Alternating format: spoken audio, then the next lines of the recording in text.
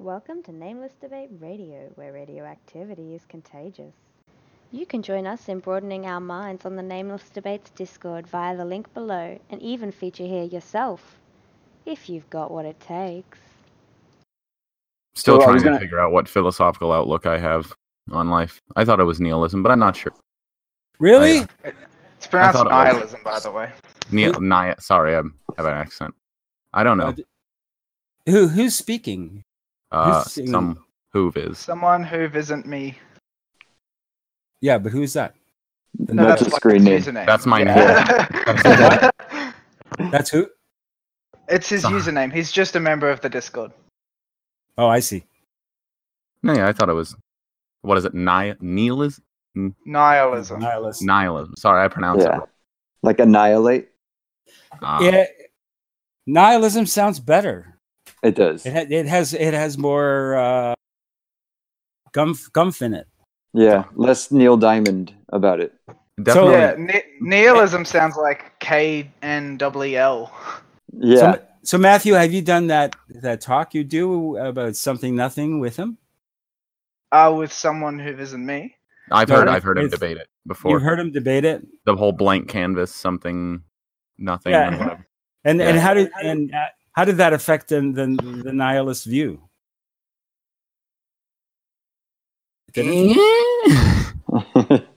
No impact. I'm willing to accept I could be wrong. I see. Would you say you followed the argument that I laid out? Kind of. I can't remember it. It was a while ago. I can't remember 100% of it, but it was nothing is simpler than something. Oh, okay. Well, I guess not. That's a very that's like maybe a tenth of it. Yeah. My philosophical outlook probably is affected greatly by the fact that I've been having an existential crisis dealing with the fact that I'm just some biological machine that is all emotions are completely fueled by random chemical reactions in my brain. You know, they're not random, but yeah. Well, they're not random. You know what I mean? They're chemical reactions in my brain is what makes up my personality beyond your control. As a human being. Mm-hmm. You know how I look at it? You know, I used to be in the Mormon church, and I kind of I mean, I still am. It's a reorganized Mormon, but I mean, I don't believe anything they go to or they go through. So it's only been the past couple of years that I've kind of gone away. I'm happy to help you out with that. Like later on tonight or something, if you want.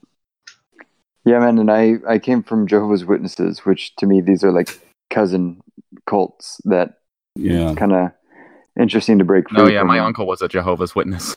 There you go. See, we'll at least know someone. Literally related. You won't take blood because it says in the Bible you're not supposed to ingest blood in any way, and he thinks that donating blood falls under that. Yep, that's an interesting one. It's one of their major ones. I don't know. My church. Do you know why they have all these injunctions on blood? Cannibalism at the time.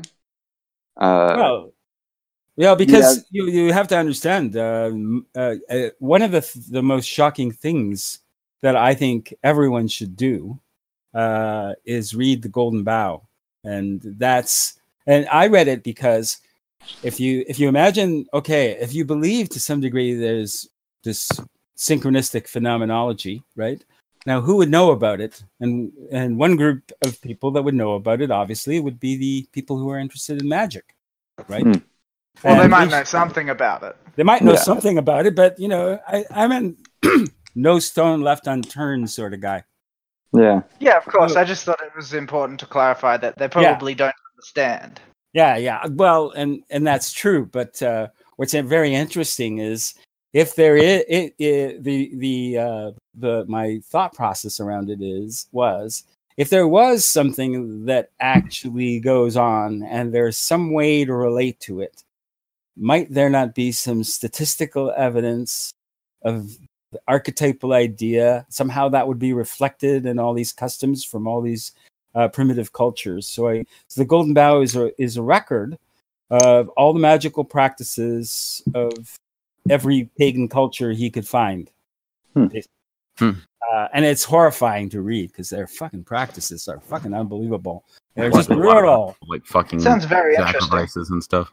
But it is, and it's actually how I finally realized that this whole history I've been fed is just not true. The religious history, Christian history, the whole history. I just realized through reading that book that what I've been taught was just totally false. And the guy who wrote it also experienced that from doing the research. So actually, the Golden Bough was created a huge shift in thinking about the history, the scholarship in religious history. And at first, it was like shocking to people, like it was scandalous. The idea is. Just quickly, to refer back to the sacrifice remark, sacrifice may seem terribly gruesome to us, but like there's an insane amount of what would you say, moral significance in the ritual of sacrifice, because it teaches you something, which is that to get what you want, sometimes you have to give up what you have. Yeah. No, yeah, I understand. Yeah. But it's a human being killed. I don't understand how someone can go up and offer themselves up for a sacrifice. It's a ritualization of the idea. Well, people do all the time, though, in all sorts of. One of my problems with the idea of sacrifice, if it becomes too, let's say, literal. If it's an idea that resonates in your brain every day, what happens is when you get in stressful situations, there's always a temptation to believe that if you sacrifice yourself, everyone else will be okay, right? And it's connected to the nihilist position, and under the nihilist position is often this idea that if you sacrifice yourself, you're this noble way of resolving the stressful situation. Everyone will be better, and it's kind of a dark romantic dream, but it's actually very destructive. And too many people thinking that just creates a lot of chaos in the culture. I think that's where, Peterson's quote about the absence of your full being leaves a hole that's filled by terrible things. I think that's aptly put right there. Yeah, I agree very much. But anyway, so there is this uncomfortable relationship between magical culture and sacrifice. There always seems to be some relationship to it. And just recently I saw the most horrible thing. I can't get out of my mind. I joined one of these Jungian groups. And there's somebody with a very dark understanding. It was exposing me to a number of images, and one of them was in Iceland, magicians or wizards would actually give, after their death, they would allow someone to hollow out their skin and use their skin as pants. What? Yes. Oh, that sounds like a joke, but it sounds like a joke, incredulous. But the image is one of these pants, and actually it was considered an honor, and they do this, willingly or whatever. I don't know. The whole thing. That's some. Hey, that's Eddie, some wizard pants. Yeah. Make me a promise. Make some pants out of me. Sometimes I don't understand people worrying about what happens to their body after they're dead. They're not going to be around. Yeah. No, but I think it's. But at the same time, I would be the person to say, "Hey, make sure I'm buried in this spot." It's over-identification with the self, I think. Yeah. Yeah. There's something to that. But wizard pants, it is, man. You got it. Well, heck yeah. Someone bury me with a tree. So I have a recommendation to the group. And it's actually a wild recommendation because there was one book I read that I felt was the best primer for your mind to start thinking about the way the nature of the world might have to be to include some of this phenomena. And so one of the ways... That sounds incredibly compelling already. Yeah, right? Good pre-frame. Yeah, so... obviously the first thing you'd think of, you go and so after I had some of my experiences, I went, well, how would I learn about this? I want to know what other people, I can't be the only person, was my first thought. So I thought there must be a whole history of people experiencing this and trying to make sense of it. And so then I became interested in Psy-Phenomena, right? Mm-hmm. What have people seen that kind of defy their understanding of the laws of nature? Like, have other people seen or experienced this kind of thing? So it happens to be a guy, an author, who has this very particular obsession, right? And he happens to know a good deal about the phenomena already. So this isn't just an ordinary guy. This is a guy who knows enough about the phenomena to know a little bit about what to look for, and it has a good instinct for digging up evidence. So he just digs up as much evidence as he can, and he presents it to you in this thick book, right? Some of them at first you go, I don't know about that. But what he does is he presents the evidence, and then he just talks to you. Like, he presents the evidence and he says, well, how do you rationalize this? Like, that happened. How could that have happened? None of this makes any sense in the way we understand the world. What kind of a world could we be living in where this makes sense? So then you read through these, and as I was reading through this book, actually, I had this like tremendous experience, and I always remember that this book sort of primed me for it. And the other thing I remember that primed me for it was John. I don't know if you know John Lilly. Anybody know John Lilly? The name is ringing a bell, but I forget. So he was one of these first early psychedelic scientists, and he worked with dolphins. Oh, okay. And like one of the interesting connections is Lebowski. Lebowski. Yeah, I love that movie. What's that guy's name? Jeff Bridges. Yeah. Well, I think because his younger brother was part of this dolphin show, John Lilly was one of his mentors, and he talks about that sometimes, a little bit here and there. I briefly met the guy, but he's the guy who wrote a book that they made into a movie, and it was called Altered States. Okay. Anybody seen the movie? I don't think I've seen it, but I've heard of it. Okay, well, so in this movie, this is where we get to improbable realities. Like, so this guy I'm gonna describe an evidentiary stream. Like, you'll be forced into could this really have happened, or is this fantasy, right? Or is this hallucination? Are you asking us to suspend our disbelief for the moment? Not so much to suspend your disbelief. It's question, and don't compulsively jump to conclusions. I would say is what I would say. I think that's what it means. Yeah. Is that what it means? Okay. Yeah, actually, it probably does mean that. So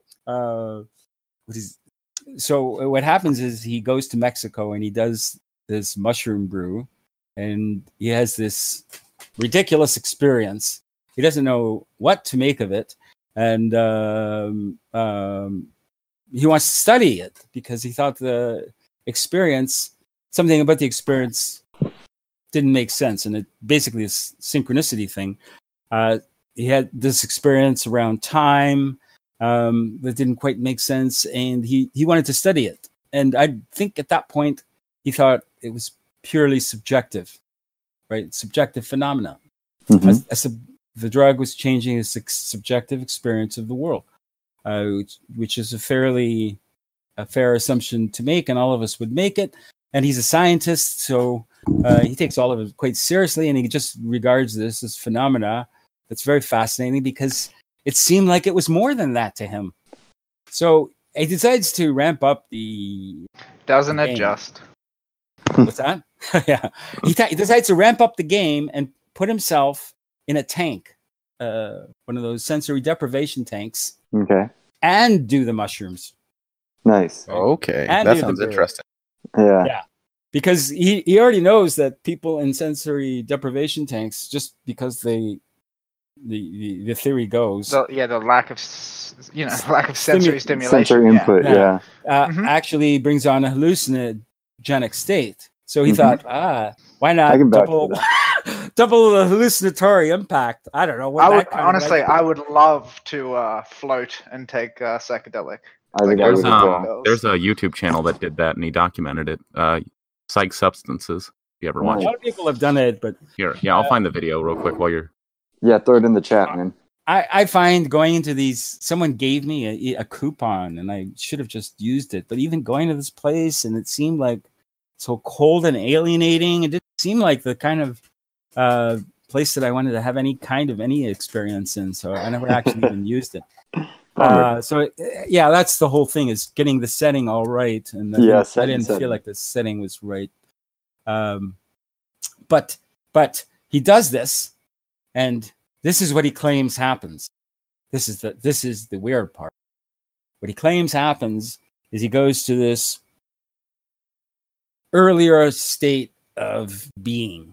And one of his claims is that it's as though you can't be fully human unless you regress to an earlier hominid state.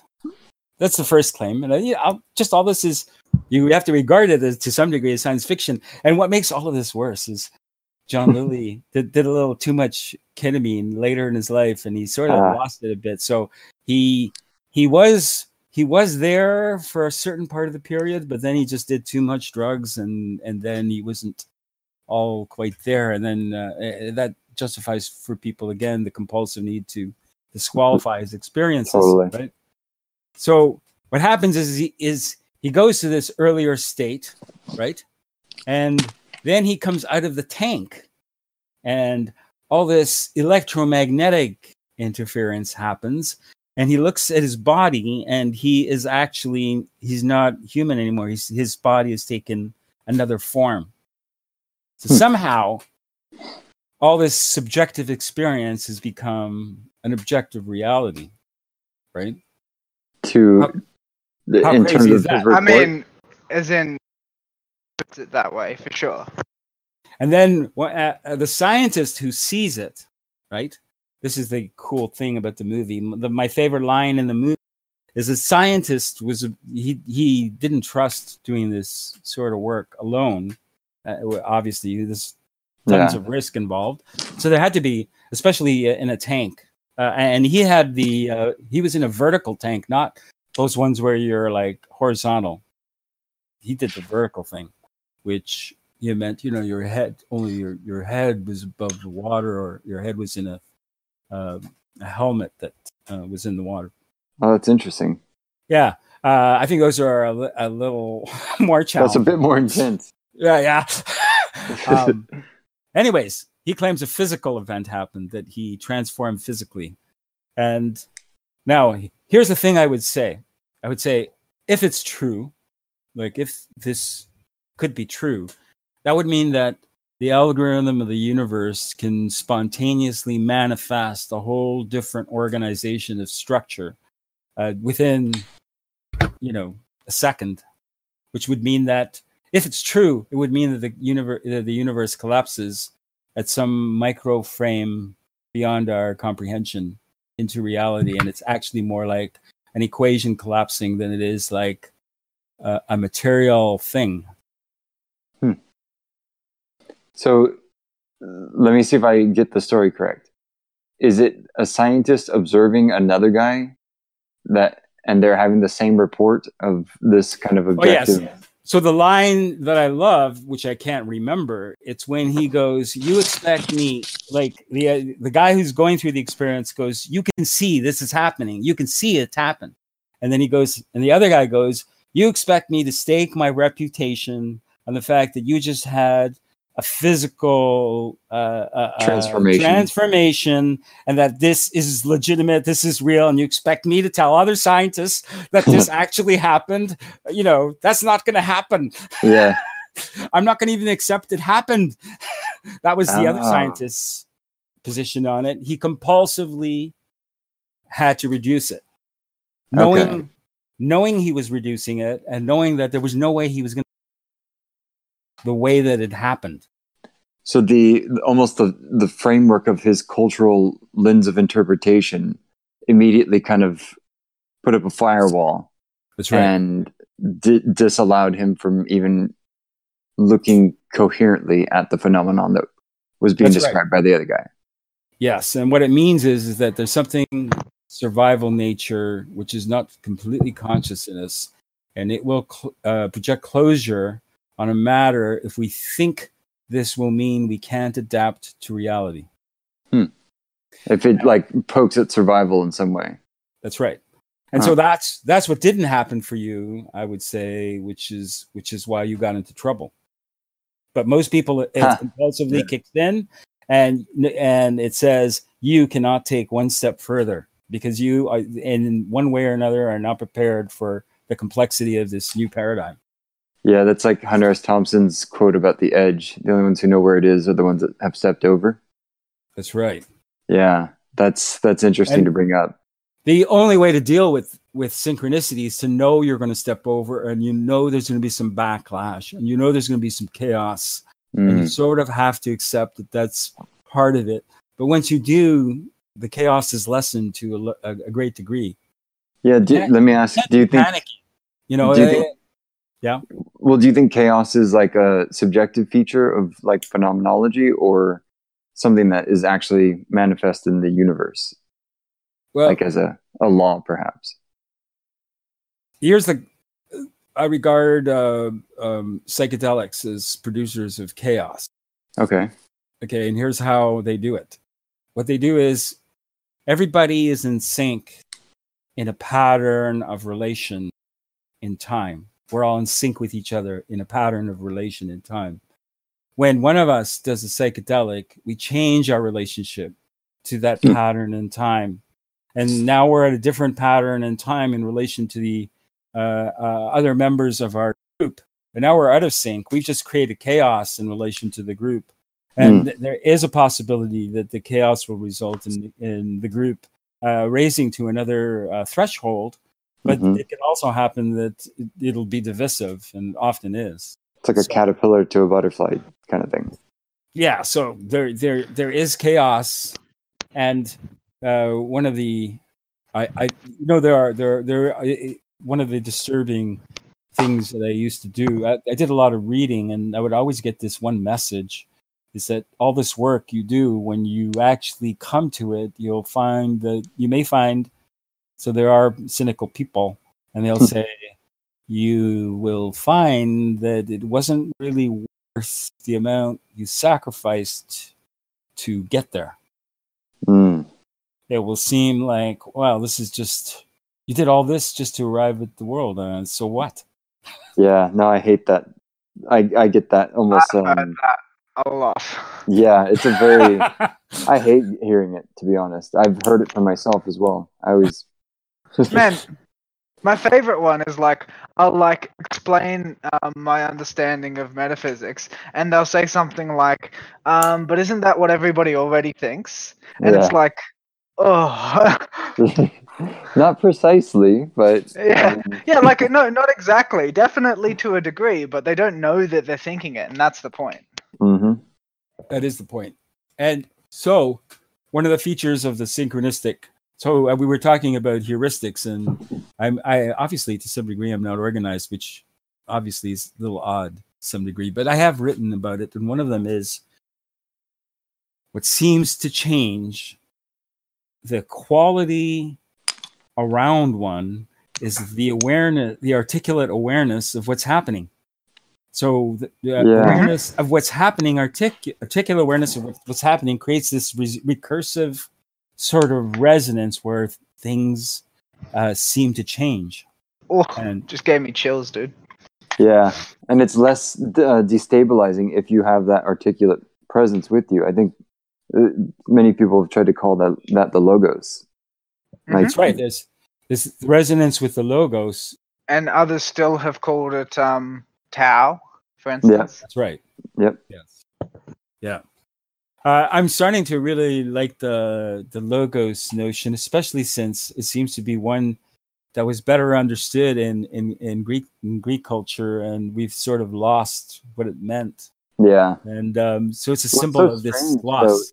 Is how ology is derived from it, and it's literally every study of any logical application. It's That so is very ubiquitous, though. The thing is, you used the wrong word. It's not logos, it's data logos. Yeah, there you go. What was that movie called? Might I ask? Which one? The one you were. Altered States. Yeah. I couldn't find the video of the guy in the deprivation tank. I think they took it down. Damn. What? Is it like YouTube a has a lot. 70s movie? Yeah. Yeah, I think I've been meaning. It's on my watch list. I just haven't gotten around to it. Oh no! You know what happened to me is it came out at the theaters. That dates me terribly. I know. I think it came out in the 80s. 80s, okay. And so what happened was, and at that time, I was a very rational guy, like, it like just rational. At that time. Brian, you that didn't time. use analytics tag at all. And I'm not saying I'm not now, but I had a much narrower. Let's say view. hyper-rational. Yeah, that works. Well, it was a rationality that didn't include synchronicity. I'll put it that way. It was every, and You don't like the term hyper-rational. I think Brian hyper-rational. so he can No, talk. I do, but I wonder if anyone would understand it just through the term. So I think Fair enough. fleshing it out. Yeah, Fleshing fair it out. enough. Mm-hmm. Flushing it out is better. And I remember the first time someone talked about meaningful coincidence. I actually had an extremely annoyed reaction with this guy. Right? Like an oddly extreme. Like I went, why do I need to be extremely annoyed by this guy saying that coincidences are meaningful? So that was the first clue. I went, like, that's odd. Yeah. Well, I mean, by definition, you would suppose that they're not, right? Yeah, by definition, I suppose that they were not. And so I thought, when the guy was saying it, that he was just being a bit of a trickster. He didn't really mean it, but it annoyed me in this odd way, like it was threatening. So I noted that, and at that point I had come. At that point, I was a Freudian to some degree, and I believe that the way to understand the world is to stop thinking about large philosophical ideas and to start noticing details of events and notice every little thing. Just be a detective and follow yourself around and look for anomalies. Look for odd things that happen that don't make sense, that just seem odd, and focus on those odd little things. So that was my practice. So this was one of those odd things. And over time, this thing around coincidences, I realized was meaningful to me. And so my attitude, instead of being threatened by it, I became fascinated by it. And partly, perhaps then meaningful beyond you. Yeah. It sounds like you had a keenly developed intuition at an earlier age than most men. Yeah, I would agree with that. To tell you the truth, my first experience of the odd nature of the world was when I was like 4.5, and I was walking. I was actually in Israel. That's where I was born. I was walking down the dirt path, and as I was walking down the path, I felt something nudge my mind, and I thought that's an odd experience because I never felt something nudging my mind. And then I looked in the direction. I don't know why. I looked in a particular direction, and there I saw a chameleon, and it was like he suddenly appeared. And I thought, and I'm just a kid. I'm going, I think that chameleon nudged my mind somehow. That's so symbolic. Yeah. Cool. And then he disappeared.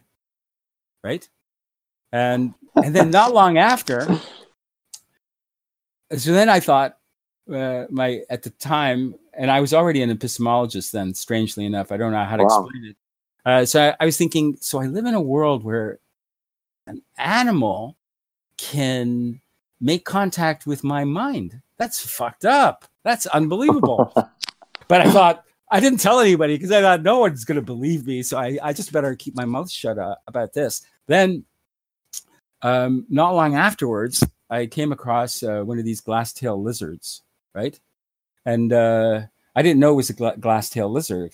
So I grabbed it by the tail, and the tail broke off and wiggled.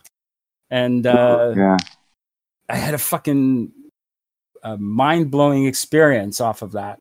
It seemed like the life force of the tail that I had broken had gone through my body in this very guttural manner and actually woke me up for a second. And it was like a synchronistic experience. Wow. The first ones I'd ever had. And I went, what the fuck was that? And it was like the first experience of anything like an orgasm I'd ever experienced. That's also how strange it was. Like it was that vibratory, guttural thing. Yeah. And I think this is partly why there's this history of blood around sacrifice and around raising this state of being through some sort of violence. I mean, I've been studying the sacrifice archetype for a long time because I wanted to make sense of it. It's one of the things that I always found truly explicable, especially after having done the study of magic and going, what?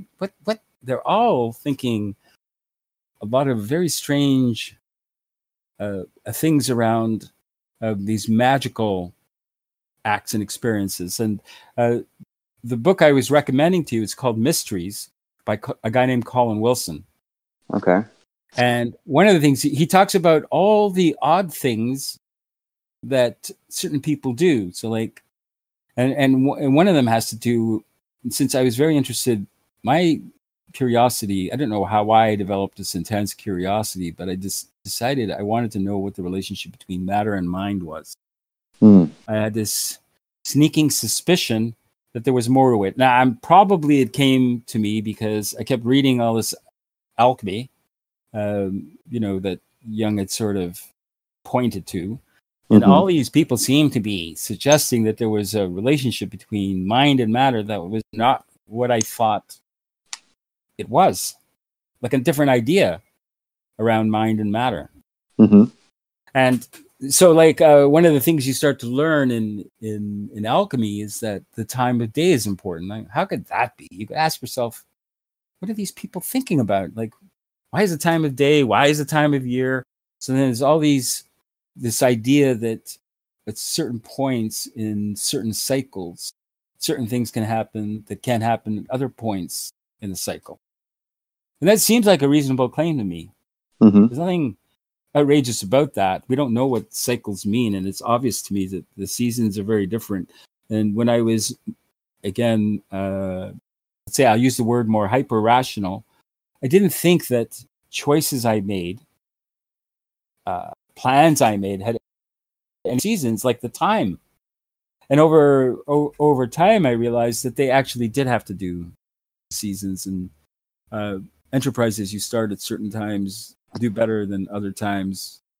Right. For psychological and emotional reasons that you don't quite comprehend when you're rationally thinking about it. But when you start including the full complexity, you realize, yeah, there are windows that are better than other windows. So, but that has to do with this like yearly cycle, and that to some degree, I started realizing we just have to accept that there is a fractal orbital nature to the universe, and that it does have something to do with resonance and vibration, and that it does. The other important thing I'd noticed is not only was it about being articulately aware of what was going on, it was also my attitude in relation to it. Yeah. And so it had to be a really flexible attitude, and it had to be an attitude that was willing to dynamically change its opinion on a moment's notice if the facts showed something else. Yet not succumb to full self-sacrifice so as to have no presence. Exactly. Yeah. Yeah. So I would say what you're saying is that you had to maintain a rigid epistemology while allowing the phenomenology to be dynamic. That's right. That's very cool. That's very true. Yeah, and I think that is it is a great way to put it. That would be that's the form of the alchemical secret, is how do you develop that state of mind? Well, dude, Joshua, real quick, one of the things that you said earlier on that really, really resonated with me was how all of the synchronistic kind of phenomenology and realization and awareness, like the awakening that it kind of has been, as it's been occurring to you your whole life, it sounds. The thing that it prompted to you is that it made you almost come more into physics, more embodied, and rather than more like ethereal or like just in the clouds with your ideas. In grade 6, I became dissociated from my phenomenal experience and became purely rational. My teacher had pulled me by the back of my scruff of my neck suddenly, and he had a bit of a sadistic relationship to me and wanted to get me into the real world. He noticed that I was walking in a bit of a dream world, and it irritated him.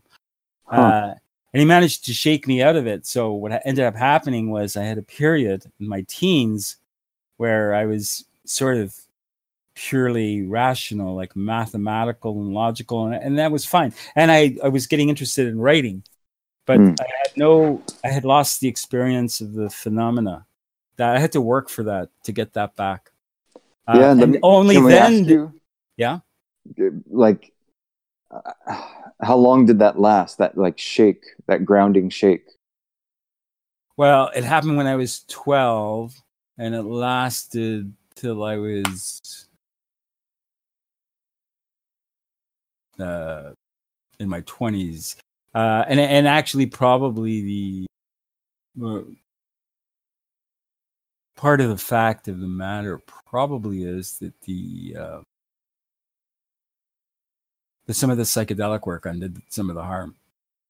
Oh, wow. During that time? Yeah. So there was a point where I started doing some of that, and it undid, it released the phenomenological experience back into my life. Okay. Because I had a very rigid control of it to some degree. And I was only and I didn't want to give it up because I insisted on a conscious experience. So I didn't want to jump into any intuitive reality. Which reminds me, Eddie, that's what I have started to suspect you've done, is that rather than go step by step towards the real through an epistemological framework, at some point you decided to jump ship of that process and intuitively believe. And then you had to qualify it as imagination. And all of that cheated you of the real world movement. Because there is a way to get for it not to just be imagination. Like my conclusions are forced upon me through a process of Occam's razor. And I think me also. Yeah, and so there's, and I like that because I know I'm quite confident that I don't really have much of another choice. And in the cases where I'm guessing where the probability of the evidence weighs in, and often the probability of the evidence is quite significant for what's really going on over any other fantasy about what's going on. Well, sometimes it speaks for itself too, the information. Well, like I was telling you guys, I had made the decision that there was no such thing as telepathy, right? And I really feel that was the right thing to do, is to make the decision that this phenomena didn't exist. It's interesting. And that I took a position, and then somehow I think that brought the next thing in. Now I may be wrong about that. It could have been this theme was coming in, and it really didn't matter that I had come to this decision that was disqualifying it. But what happened was, the wake-up call was, I had a dream one Sunday night on a ski trip with my in-laws that this girl that I had met this girl, and for me, like, synchronicity begins with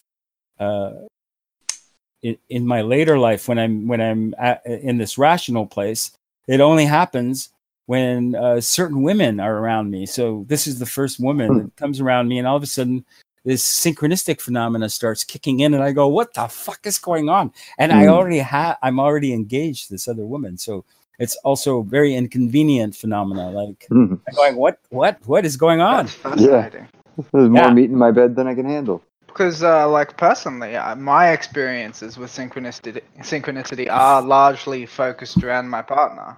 Yeah. And I'm not sure what telepathy might be, except to attribute it to the relatively broad label of synchronicity. But, like, what I can say is that in my first psychedelic experience, and I've had many, I had something happen with a group of my friends. There were 4 of us, and we were talking about this crazy thing that was happening, because obviously none of us had ever taken psychedelics before.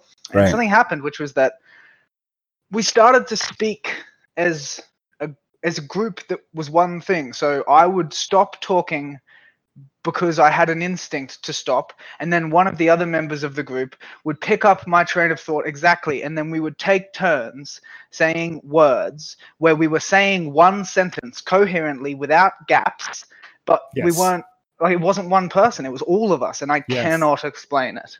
Yeah. That's so cool, dude. I have a story like this too, because I have a friend. I started realizing that if this does exist, if there's a plane of being which you can make contact with where this happens, this may actually have something to do with the experience when you're dead. And so it does, there to me, there did seem to be make some sense to start to learn to navigate in this territory, because it's connected to sleep, it's connected to dreams, and it may be connected to even what happens to you after you die. So you don't know. Right. And I always like to prepare for any possible contingency, and one of them is understand it, because this stuff happens. So part of understanding it is developing language and developing sensual awareness for the changes in the vibe in the room or in your body, like getting good sensory connection to what's actually going on around you and what's actually going on in your body. Yeah. And so one of my friends was going, what is the point of all this? What is the point of learning the language? What is the point? That was one of her arguments with me. And like it was a bit of a constant argument. We don't have it anymore. She has seen the benefits of developing these skills in the real world. So regardless of whether there's this other world, you could develop them in. She actually sees the value of it, the real world, and like developing language skills, articulate language skills.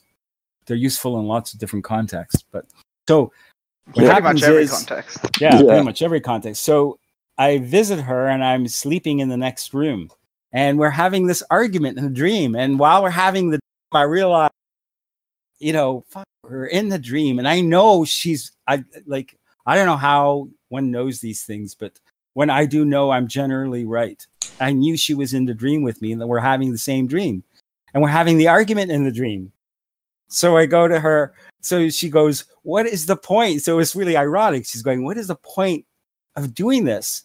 And it occurs to me, you know what I can do is I can tell her what the point of doing this is, and then I'm going to wake up and yell as loud as I can. So in the dream, I told her, this is the point of doing this, so you can know what's happening even when you're in this unconscious state.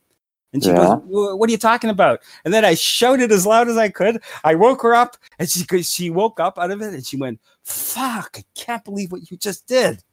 Dude, that's so cool. Yeah. Chills again.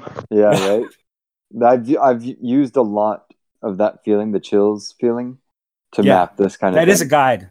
That's a guide. It is a guide. Mm-hmm. That's the feeling of meaning. Yeah. I think so. No, wait, you were arguing with your girlfriend in your dream, and you were actually arguing in real life. That's right. Not quite. The proposition was that both of them in real life were arguing in the dream that each of them was having individually, but somehow it was a shared experience. Yeah. And she didn't know, she didn't even know she was dreaming in the dream, which often happens. And it only, for one reason or another, I have developed a capacity to wake up out of it. Like I've done exercises to lucid dream. Yeah. I don't get to do it these days anymore. I've been like locked out for one reason or another. It's kind of annoying, but I can't seem to get them to happen. Dude, that'll be a good topic for another chat. Yeah, it would be. This is all fascinating stuff, though. What do you mean? You mean will be? Will be. Yes, that is what I mean. So we actually managed to cover quite a bit of territory. Right. The synchronicity thing. This is. I've never experienced synchronicity. I don't think. At least some that I can identify. Coincidences. So, like, here's the thing, and it sounds like faith, but the faith you have to have is you just have to be aware, truthfully, with what is going on in the world around you, and then it will happen. I can give you an example of my own, one of my own examples of synchronicity, since you've not had any yourself. So basically, my favorite song is called Savior, right? And that's been my favorite song for like the entire time I have listened to music, basically. Not quite, but pretty, like we're talking like 8+ years at least. And so I have this thing, this philosophical idea, which is that if you get to know someone really, really well, you can name them properly. And what that constitutes is it constitutes giving them 2 words that describe everything about them by capturing properly the basis for their personality, right? And my partner, when I met her, I tried to figure out her name and completely disconnected from, everything else, the song thing. Her name, from what I can tell, is Wild Savior. And the idea that my favorite song for my whole life was Savior, and then this girl came along who, it's not a product of my evaluation that she has the traits that she does that correspond to the name that I give her, right? That's who she is. Right. The idea that coincidence could happen, right? That my favorite song could be about, and so more than that, since then, I was listening to it, and I just sort of it was almost as if I heard it for the first time again. And all of a sudden I realized that the song was about her, right? And what we're talking about there is we're talking several levels of coincidence. Any of them alone would just be a coincidence, but together they are unbelievable. It's ridiculous, the idea that could happen. Yeah. That's what I love about it. It's the word that I've had to accompany with my notions of synchronicity is pronoia, to contrast it with paranoia. So, my mind will complexify due to creative impulses up into maybe 10, 15, 20 different connections, just immediately apprehended about a given moment in present experience.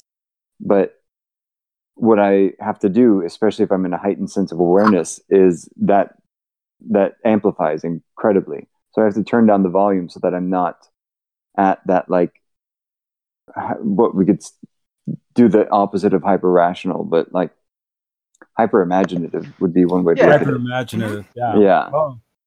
And so what I have to do is turn it down a notch to where I don't turn it into everything's connected and conspiring against me, or all the eyes are on me. There's a weird almost narcissistic something quality to me when I get in my states of synchronicity, just because I think of my own subjective architecture. Because you're trying to figure out what all is connected. Yep. You're observing thing. What all is connected. To some degree, because he's predisposed to schizophrenia. Exactly. And that's one of the main contenders that I've had to, I guess, what would the term be? Just account for. And in doing so, what I end up being able to extract from even just a sober moment of present experience is synchronicities could be there for me, but I have to like ignore them. And because you can't tell which ones are what, right? Exactly. Like I could sit there and talk about how the insect flying in front of me is using cursive to send me an actual message from, some angelic source, if I wanted to put it in those terms, or it could be a demonic source if I was putting it in shadow terms. And I created like this vast kind of hierarchy of narratives for each level of analysis in order to kind of work through the scaffolding of it all. But the reason why I've had to like discount so much of it is because if I took that and then, let's say, codified it in a way that was shareable, it to me would be the wrong thing to do with an experience and expression such as that. Like it should be artistic at the most. Otherwise it turns somewhat dogmatic and or religious when it doesn't need to be. Because I think everyone has their own way of instrumentally according themselves with reality. Like there's an orchestra going on, the instrument that you are, if you can kind of actualize it fully, will be the thing that allows you to gain what the word that I think most gets to the heart of it is the ikigai. In Japanese, it's like a 4-quadrant way of looking at your purpose, where you can essentially, like, the world needs it at the moment that you can do it, you're skilled at it, you can make money at it, and most importantly, you derive purpose from it. Well, you know what I would say to Eddie, because I experienced the thing we didn't get into the earlier parts of this kind of like social conundrum with, what do you call him? The DPC? The integral guy. Yeah. But what it began with for me was when you created the DPC thing, and I don't know why this happens to me. What happened was, first, I wrote the first article, and my first experience was a trauma around Brendan and what he was up to. Like, it was a bit of a shock for me, It was a bit of adjustment. Okay, I got this new thing to deal with. Yeah. And actually, I was sort of fascinated by it, partly because I see him as an archetype that sort of, some of his ideas sort of like they're familiar to me, so it's something I'm familiar with, so something I do want to address. But I don't know if I'm very good at it, to tell you the truth. And I'm not sure we were very good with it tonight. And there was something odd was going on there. But anyways, I mean, so that was the first one. And that was that he jumped on me. I was a bit of an intense little piece. And it was a piece on comedy not being allowed and this political correctness theme, which he was very split about. Because on the one hand, he appreciates Peterson's ability to describe Jungian concepts, and that he has some degree of understanding of the logic of psychological process, but he doesn't like his political. He hates him for his political. That's political crazy sense. to me. Yeah, I know. So like that was what was surprising, and I think I've discovered there's a sort of complicated relationship there. And actually, when we discussed it in private, he sort of dropped it to some degree and realized that it's a little more complicated than he thought. He actually is really good at adapting. Like one of the things I've noticed in him is he is in constant like adaptation mode. And Peterson. You mean adaptation? No. Our buddy that left us earlier, Brendan. Mm-hmm. Yeah, and Peterson. I appreciate what he says. There is a way in which there's that when someone's singing off key, there's a quality of it being a little off key. I was totally going to use that the tone deaf analogy. Synchronicity, you guys. Yeah, that's interesting, man. Because some people don't know that they're kind of tone deaf, and they'll sing and not know that they're off key. But it takes an outside ear to kind of gently suggest that might be something to look into. Yeah, and it's a complex phenomena. And again, what I say is, I think it's partly the compulsion around synchronicity. So it may seem like I'm amplifying this idea more than is necessary, but I think what you find is that the problem synchronicity produces is you've got to sort of face yourself and what you're doing vibrationally and why you're doing it. So when an idea is presented, are you defending yourself against it? If that's your first compulsion, and I do. So I was right. What's that? I said, and it often is, right? It often is. It often is, and especially when you get to territory that's more difficult, it often is. And then how do you deal with it? And you do need to somehow address it. So it becomes tricky. But what was I? I was Apologies. Yeah, sorry. What was I? I was about to describe something. Well, it was a bit about like the kind of historical context of your experience with BPC. Yeah. So the first trauma was Brendan with that nonsense. And I thought it would be entertaining because actually he's a lot more conservative when I hear his voice than I thought he was from the writing voice. The writing voice is a little wilder than the voice I'm hearing.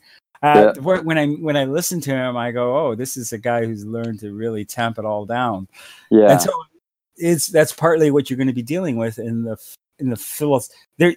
And so this is what I was getting at: the subjective. The nature of the subjective projection describes the nature of the subjective projector, and then that establishes a relationship between that individual, real, and that individual, and other people, and you can't actually deal with this stuff without talking about that. So I couldn't agree more. It becomes personal and philosophical at the same time, and that's a very tricky territory. And I suppose to some degree, because David couldn't hear my tones of voice, he couldn't trust what I was saying or doing. And that's part of it, like emotionally. I think that's part of it, but it's also, I think, the beginning contours of the problem space that you keep referring to. Exactly. That's how you broach that boundary. Well, to some degree, he's repulsed by the proposition that he doesn't have it figured out, right? Yeah, I know. Yeah, and but when it can be scary to figure out that you don't have it figured out. What scares me is that this would be like a big trauma to him. Like it doesn't feel casual. It feels like this is traumatic. Like we're taking away like a couple of years of his life in terms of the work he's done. Well, one of my hope is that it's just a concern for his business, and it's not actually a psychological fear. What I mean by that is that it looks psychological to me. Yeah, it does to me too. That's that, and that is why it's the problem space, as far as I can tell. Yeah, because it's not going to be easy to articulate in at least written form. Because I tried quite carefully to articulate this in written form, and he couldn't see any of the value that was. He deals with it with a fiery dismissal, defensiveness. No, I think he's protecting something that he's afraid is not well built, and I'm starting to see the outlines of it, and I think it's really interesting as like some of it as phenomenology, which is the idea of someone presents you with a set of maps, a way of cataloging the world that to some degree puts you intuitively at ease. Yeah. But I felt it somehow, like at first, so this was the second trauma.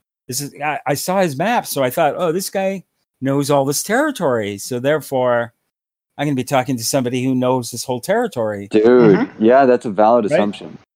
And so and then I started talking about parts of the territory, and I realized, oh, what? Like somehow it's part of his model, but it's not part of his experience. And, book smart, but not street smart. Yeah, exactly. And that doesn't mean like I know that what he does know, and that's great. Yeah, agreed. There's certain places where he makes things meet that haven't met, and he doesn't know that he's just forcing. And he's somehow dissociated from his experience. Mhm. And that's a terrible shock for people. And it would be a terrible shock for him. He's a king without a court jester, and when the jester in you plays the part, he doesn't know how to react. No, He throws you in jail, as it were. Yeah. That's the idea. Just throw him in jail. And that is the role of the about jester. The king, straight to fucking jail. No, like I didn't know how bad it was when I got into it. So like I didn't, I didn't know. Was this a guy you were debating earlier or something? Yeah. Oh, sorry, dude. We didn't contextualize this. Yeah. No, not that we were debating earlier. I guess is a guy that we interact with on a Facebook page that we operate. Yeah. Nameless Debates has a Facebook? No, this is is not. Yeah, it's a different Facebook page. It's a different one. It's called Dope Philosophy Crew, and yeah, and here, it gets a little. You guys will know my real name, but there we go, man. Dope Philosophy Crew, yeah. And there's a thread in there that all of this kind of is written in, and I mean, it'd be interesting to get anyone else's outside perspective on it too, especially just coming into it blind, so to speak. You should share the thread on the page again. Yeah, I'll post. Actually, yeah, I can do that right now. I always forget that I can do that shit. There, I'm following. Nice. Yeah, actually, I think it's getting to be more and more interesting, and it's going to get more and more interesting. What if the imagination never existed? Oh, God. I'm going to ask philosophical questions here. No, you don't have to, man. But yeah, it's fine if you want to. You can, yeah, of course. You can just follow the interactions as well, and I find that always just as interesting when it is interesting. Imagination never existed. What does it mean by that? Like the human imagination, or just imagination in general? In general, hard to say. Yeah, but it's. I'd take everything in general first if needed. Depends. If you believe some omnipotent being created the universe and he didn't have an imagination, would then nothing exist? You can go on that thread as long as you want. But if the universe just exists in a state of cold indifference, then shit. You're already spinning some concepts, man. Where should I post the link, Matt? Just post it in main, dude. Okay. Although what I was actually thinking is you can share it on DPC so that you can share an old post new. I think when we post this one, you should post the links for all three of them. Mm-hmm. I actually think if people don't hear that first one, they don't get some of the basics down. Mm-hmm. And the second one is kind of funny. It's hilarious. Yeah. Because you could, Eddie, you committed a whole. Oh yeah, there's some really funny shit. Dude, I went through it. I really let some of my my schizophrenia hang out there. Yeah. So yeah, that was also a surprise. So there was a lot of surprises for me. Yeah, dude, that one time when you said, "Oh, I'm getting so many treats today," you said something about like so many like gifts in one day. It was. I was like, yeah, this is where the real work is, though. It's like when we go off script and can't really contain it with our preconceived maps and frameworks. Exactly. That's where the actual integration hits the rubber meets the road. Which is funny, right? Because the thing that I find most objectionable about the integral guy's behavior is that he is insisting that unless you follow his rules, he's just unwilling to have a discourse. Mm-hmm. Well, the thing is I think what he's really saying is unless I follow his rules, he's going to fall apart. He's going to have a breakdown. And if that's true, then I don't want to push that that boundary, right? Well, and then he claims that is the case. I'm not sure it isn't the case. I actually think that there's something very fragile about his architecture. Look, I don't think that's what he's saying. I think that might be what he's meaning, though. Yeah, I could see it as an implication at the very least. Yeah. Yeah. I don't think he would be self-aware enough to say that, to be perfectly honest with you. Yeah. No, yeah, he wouldn't say it. But I get the feeling he's afraid it is. But I don't know. But there's a couple of quotes. Well, he must be, right? That's where the maps come from. He's afraid of being lost. And the idea that he is still lost would be terrifying. terrifying. Wow, man. And this is the the terrifying aspect of the anima that I just had this conversation with this woman in one of the Jungian groups who claims, she doesn't have that terror because she's a woman. Oh, oh goodness. I go, oh yeah, really? Yeah. Oh, don't worry about it then, sweetheart. Yeah. I'm sure you're safe. Yeah. So Eddie, you said truth is almost always guarded by lies at 2841, and then it goes on. Yeah. In a way, what's happening is all is being obscured. All is being obscured. And what's being lost is something about some beautiful somethings or other. And that was your basic gripe. That little passage, I loved it. Yeah, man. It's like, that's like a weird assumption that I've carried. I don't know how much truth there is to the idea that truth is guarded by lies. But I've found personally that I'm not willing to reveal my like deep kind of sentiently apprehended claims on the transcendent, if you will. No, let me ground I'm not you. willing to just like immediately give that to people if I haven't like felt that. Probably a good way to think of it is like that synchronistic connection between hearts you already and have minds. with me. You've been reading these things I've been writing for like a Oh, while yeah. now, and you know to some degree where I'm going with a lot of these things, because and I'm fairly explicit as to the logical way I'm moving through the material. And you've done usually those... you can follow your words as the map of the territory, and I get your meanings almost without ambiguity. But yeah, so you already have. You're just betraying what you already know. So when you go, in a way, what's happening is all is being obscured. Because these actually lies are the fallacy factories that I was projecting, right? There was all this fallacy I was projecting around Dave's behavior, and part of it was that there was a little research I did before that conversation, which makes some of it not completely apparent. And then there was a conversation him and I had before, where I tried to someone else proposed the proposition that. Since your body is an artifact of, thousands of years of process, to some degree, you had some access to the history of your body. So there was a way in which, through connecting to your body, you could connect with your past, right? Yeah. Which I regard as a fairly reasonable proposition, since I've tested it out and it appears to be true. What else is genetics? Exactly. Is genetics that actual lineage in your blood? So his response to me was to suggest that I was being childish, and if I only listened to reason, I would realize that this was like false. And like that's how it started. Repulsive. Yeah. That's how it started. I go, oh, this is the kind of game we're playing. Yeah. Okay. See, and I knew that like you were playing a game as far as I could tell, right? Well, at first it was okay. Well, we can't do this logically, so let's like just start have fun. Yeah, and try and have some humor. Yeah, so trying to have a little bit of fun, and I thought he would like laugh with me at a certain point. Like, I don't know, I'm naive, or I don't know what that is, but I really didn't think it was gonna get weird. Things got weird. But then it got funny because he gave me this Bugs Bunny role, which I sort of enjoy playing. And then he's like the Selmer Fudd guy. So I went, okay.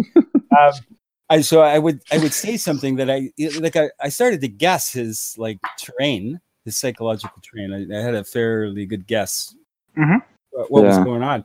So I thought, okay, I'll just say something. And then his comment back was a way to project closure on the phenomenology that I was pointing to. So I thought it would be really funny to open it up again, so that he would have to shut it down again, and then he would have to shut it down again. And I thought that would be very funny to continue with that. Well, that's the competition you and I have. Who could be the bigger kid? To be the I have that play with my kids. That wasn't much of a competition. I went like straight hands down, the first sign of stress. I know. It was good though.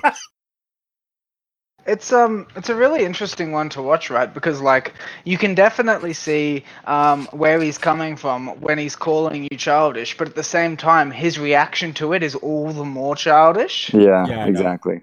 Yeah, I try to point that out, but you know, in these sort of things, it doesn't seem to be that you can bring logic into it. Once it's gone to that emotional place, it just seems how will it, when it all comes down, will it be funny? Or like, I actually thought the destiny of the whole thing was it would be funny and I would be we'll laugh about it, but I'm not sure. Well, the thing that I really want to at least commend and appreciate you on is that, and in the end, you did ask before you started unpacking it further.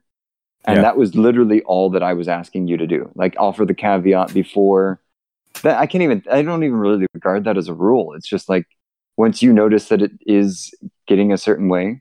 Yeah. I mean, you responded accordingly, in my opinion, but he still didn't. I don't want to take the risk of causing someone to have a breakdown. That was not my. I don't think he's going to have a breakdown, man. I think he might leave. And that's a bummer to me because I think he's got a lot of the pieces. He's holding a lot of the right pieces of the puzzle, if you will. Yeah. But I don't know. Here's what I think that his map cannot be right if he would leave over this. Can I get a link to this? Yeah. What are you talking about, by the way? Yeah, his map. It's if you look up, I'm wondering. I'm in the Dope Philosophy crew. It should be. Oh shoot. I'll try and find that and post that here too. Actually, no, I think I have it in photos. Yeah, dude, I got it in photos. I'll put that in main. I requested to join the group. You will know my real name now. Nice. And it's a really interesting map nonetheless. Like, a lot of interesting information. Yeah, but here's the thing, Eddie. The thing he's doing applies to you. Okay. Yeah, I think it does actually. And here's how it applies. He decided to jump ahead of his own process and believe in things that he hadn't the right to occupy. And so now they're just imaginary truths. And what he calls them is different kinds of truths. So when he first said, oh, this is a spiritual truth, this is a different kind of truth, I was thinking, okay, he's qualifying it intelligently, and that's fair. But what he really means is that there are these spiritual truths that are nonsense, but people believe them, and that's how it's a different kind of truth. That's a very different kind of truth than at first I gave him credit for. So the shock was that he hadn't really integrated the meaning of some aspects of the map. Right? Yeah. And so they were just intellectual markers, and then me pointing out that that's all they were was very stressful. Mm-hmm.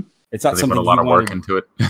Yeah, the map that I just posted is one that was offered by pretty much a collaborative effort by the integral theory community, and then the one that I just tried to upload is too big, so I might have to do something to make it smaller.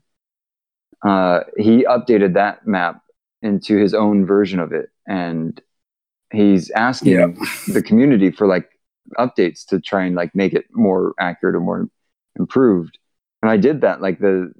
I went through the process of trying, because Matt's theory, DM theory, his and Chris's, I thought if we could find a way to agree on that kind of basis, the whole process of what integral theory is aiming at seems to me to be a valid process to transcend and include any abstract unit of information and some way to try and at least develop a map to intuitively extrude our understandings through, if you will. But when we offer these kinds of criticisms about the map maker, it's as if that shouldn't be spoken about for some reason, even though that it bears his name. There's a direct correlation, I find at least, between the measurements and the measurer. And of when course. people try to divorce that like connection or relationship, I just think they do an improper reduction. Personally, I think he's blind to the degree to which he identifies with his map. Yeah. Yeah.